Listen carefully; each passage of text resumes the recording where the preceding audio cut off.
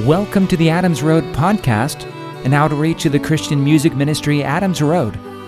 Every week we examine a chapter from the Bible and share music filled with God's Word.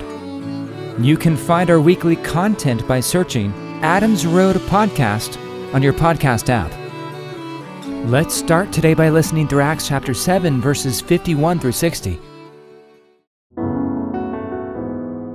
You stiff-necked and uncircumcised in heart and ears, you always resist the Holy Spirit. As your fathers did, so you do. Which of the prophets didn't your fathers persecute? They killed those who foretold the coming of the righteous one, of whom you have now become betrayers and murderers. You received the law as it was ordained by angels, and didn't keep it. Now when they heard these things, they were cut to the heart, and they gnashed at him with their teeth. But he, being full of the Holy Spirit, looked up steadfastly into heaven, and saw the glory of God, and Jesus standing on the right hand of God, and said, Behold, I see the heavens opened, and the Son of Man standing at the right hand of God. But they cried out with a loud voice, and stopped their ears, and rushed at him with one accord. They threw him out of the city and stoned him. The witnesses placed their garments at the feet of a young man named Saul. They stoned Stephen as he called out, saying, Lord Jesus, receive my spirit. He kneeled down and cried with a loud voice, Lord, don't hold this sin against them. When he had said this, he fell asleep. How are we at times like these unbelieving Jews in Acts chapter 7 here? What idols have come in between us and truly experiencing God's life-giving presence?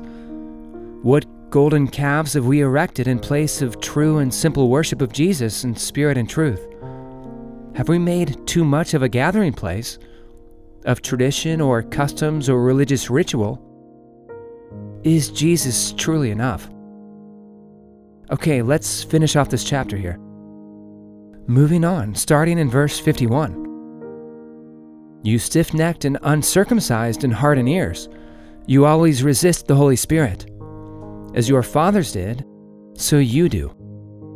Which of the prophets didn't your fathers persecute? They killed those who foretold the coming of the righteous one, of whom you have now become betrayers and murderers. You received the law as it was ordained by angels, and you didn't keep it. Now Stephen is really pouring it on. Stephen was the one on trial, but it's actually the council themselves who are the guilty ones. And now, speaking in the authority and power of the Holy Spirit, Stephen goes on the offensive and gives them the harsh truth, after having set the stage up to this point in its presentation through the Scriptures. Verse 54. Now when they heard these things, they were cut to the heart, and they gnashed at him with their teeth. Matthew 25:30 says, Throw out the worthless slave into the outer darkness. In that place there will be weeping and gnashing of teeth. In Scripture, gnashing of teeth is a type of behavior ascribed to the wicked who are cast into judgment. These guys were convicted and upset. They were extremely angry towards Stephen and what he had just said, so much so that they were gnashing their teeth at him. If Stephen's accusations against them weren't true, they wouldn't have struck a chord with him. Their extreme and intense response, in my mind, only serves to validate the veracity of Stephen's statement about them. All right, let's keep reading. But he, being full of the Holy Spirit, looked up steadfastly into heaven and saw the glory of God, and Jesus standing on the right hand of God, and said, Behold, I see the heavens opened, and the Son of Man standing at the right hand of God. But they cried out with a loud voice and stopped their ears. Then rushed at him with one accord. They threw him out of the city and stoned him. The council was already fuming, but Stephen saying that he saw the Son of Man standing at the right hand of God was the last straw. It was too much for them. They hated Jesus. They had crucified him. They had commanded the apostles on multiple occasions not to speak in his name.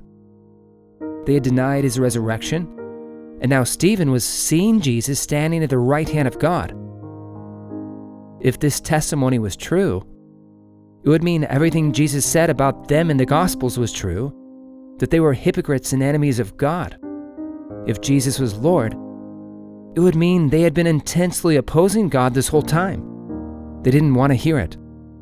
They didn't want to believe it. So much so, they actually covered their ears like a little brat child, refusing to listen to his parents. Their very actions served to verify what Stephen had just said about them. You stiff-necked and uncircumcised in heart and ears. You always resist the Holy Spirit. Now, Jesus is normally referenced in Scripture to be sitting at the right hand of God, but Stephen testifies here that he saw Jesus standing at the right hand of God. What could this distinction be indicating, if anything at all? Some say maybe Jesus was standing in anticipation of receiving Stephen into heaven, or that he was interceding on Stephen's behalf to the Father in that moment. I actually lean towards another possibility. Jesus' posture of standing could have been a stance of judgment against the rulers of Israel.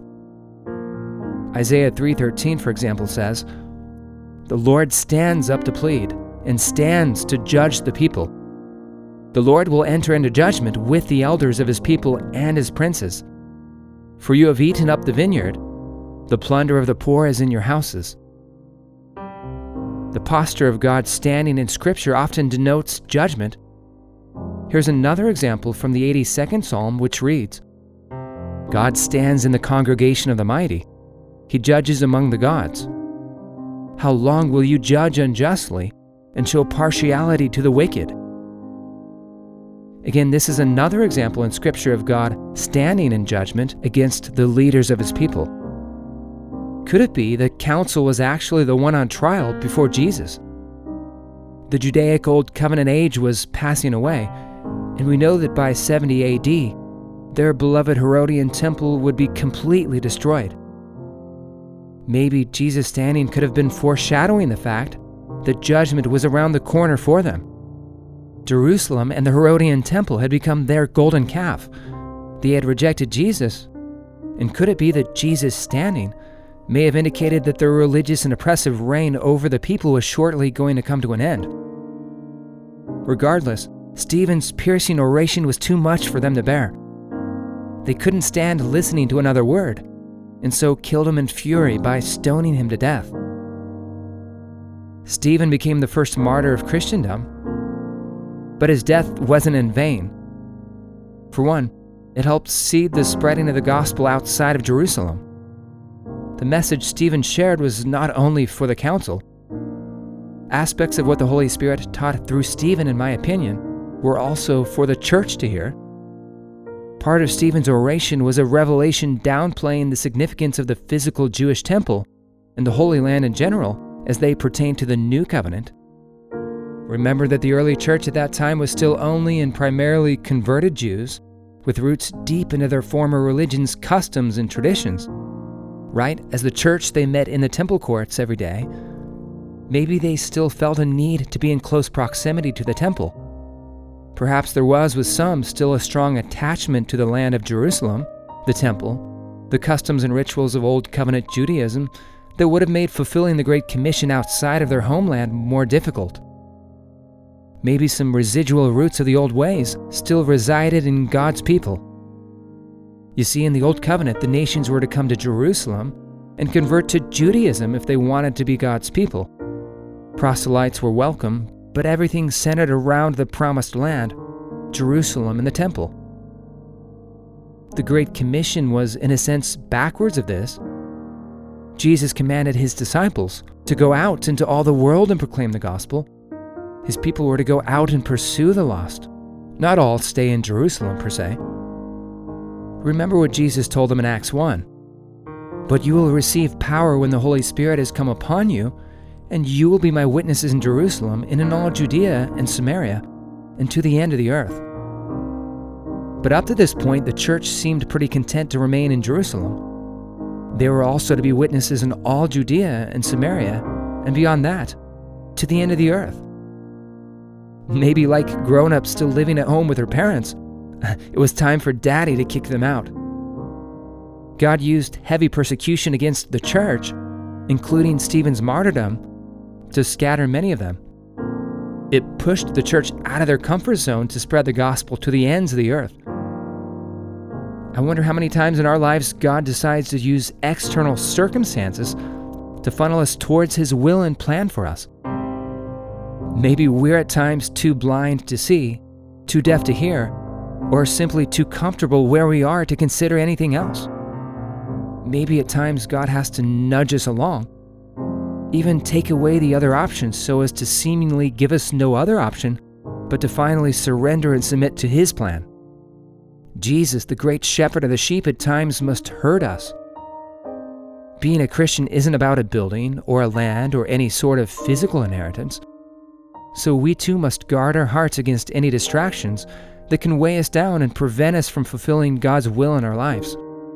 And sometimes the hardships, trials, and setbacks we often despise are the very things God uses to propel us towards where He wants us to go, what He wants us to do, and who He wants us to become.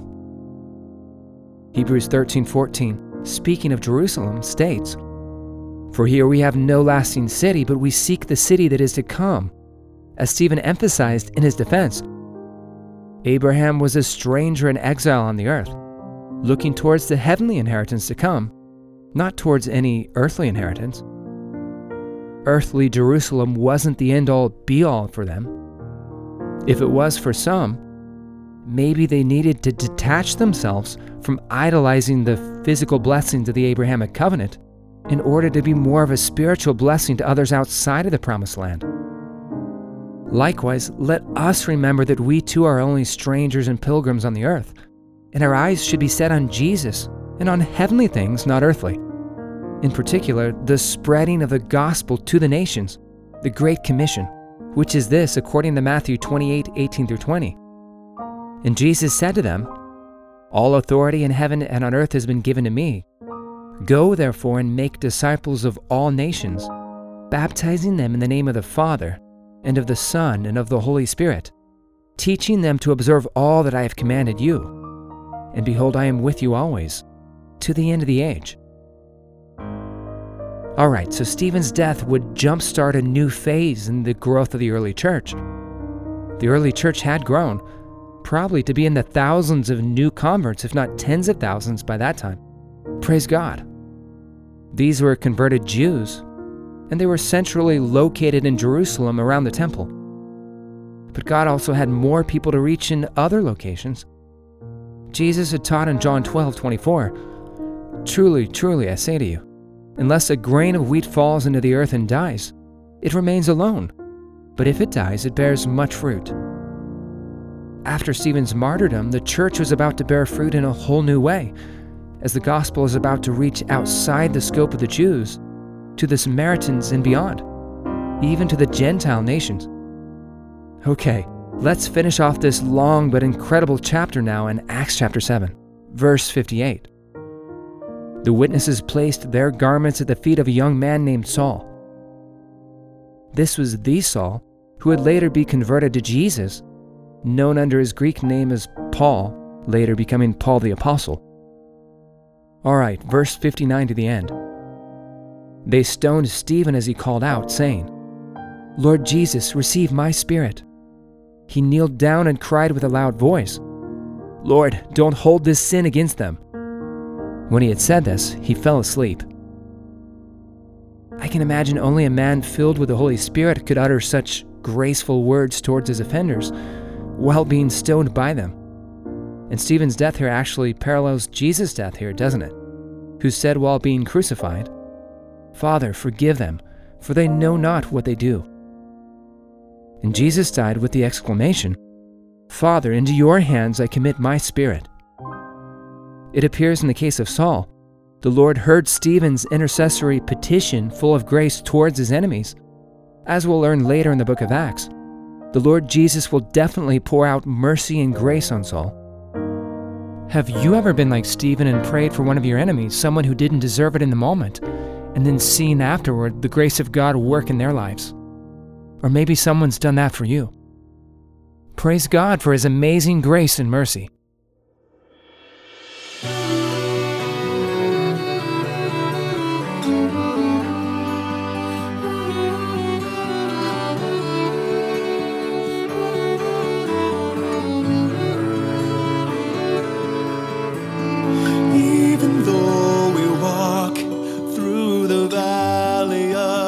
shadow of death, we will not avenge. Vengeance is the Lord's, and if the world hates us, it hated him first. Would you die for him? You will have great tribulation in this world, but take heart, he has overcome the world.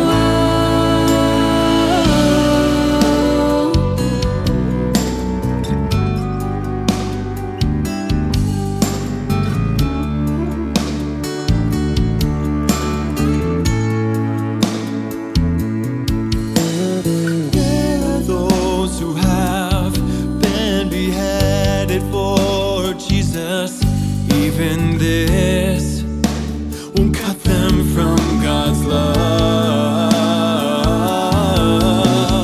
They've all been slain for the word of God, and many are in prison. Let's remember them as if it were us. Let's be bold as God's word we speak. In him alone is our peace. Oh. Would you die for him? You will have great tribulation in this world. Take heart, he has overcome the world. Do not fear any man. If they persecuted Jesus, they will also persecute all who follow him. We must learn to be content in any situation. We can do all things through Christ Jesus, who us will strengthen. Afflicted but not crushed, persecuted not forsaken, struck down but not destroyed, we will not be shaken. Would you die for him? You will have great tribulation in this world, but take heart, he has overcome the world. Do not fear any man. If they persecuted Jesus, they will also persecute all who follow him.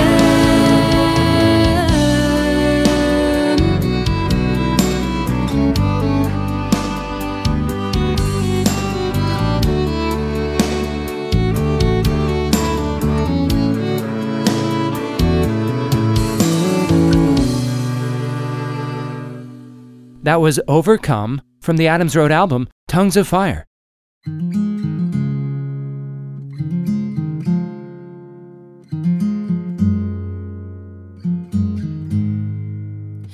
By my earthly father forsaken, but my Lord has said he'll take me in. Through Christ you'll make me one of yours. By faith in him, I can be your child. Adopt me, you predestined us for adoption, according to the purpose of your will, so that we might become your daughters and sons.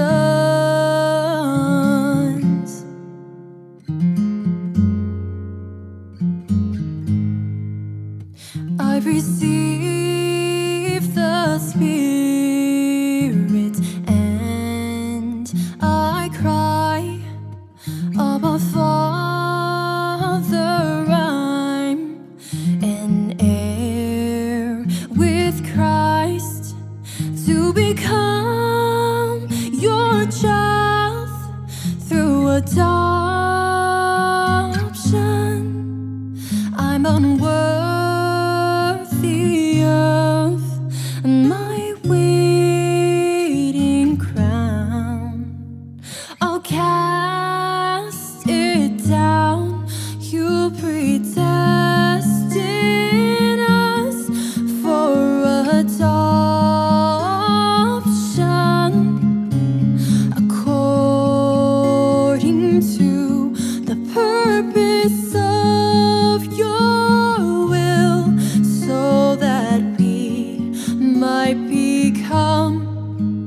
There's no fear now. Your perfect love cast it out, and I only love you 'cause you first loved me.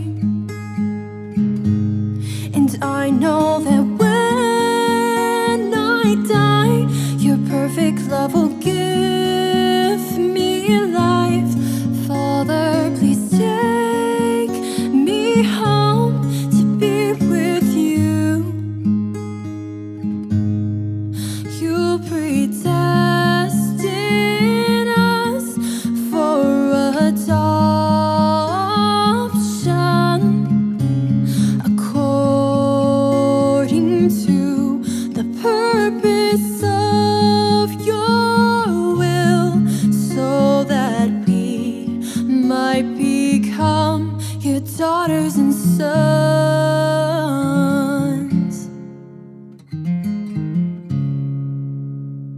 That was Abba Father from the Adams Road album, Son of Man.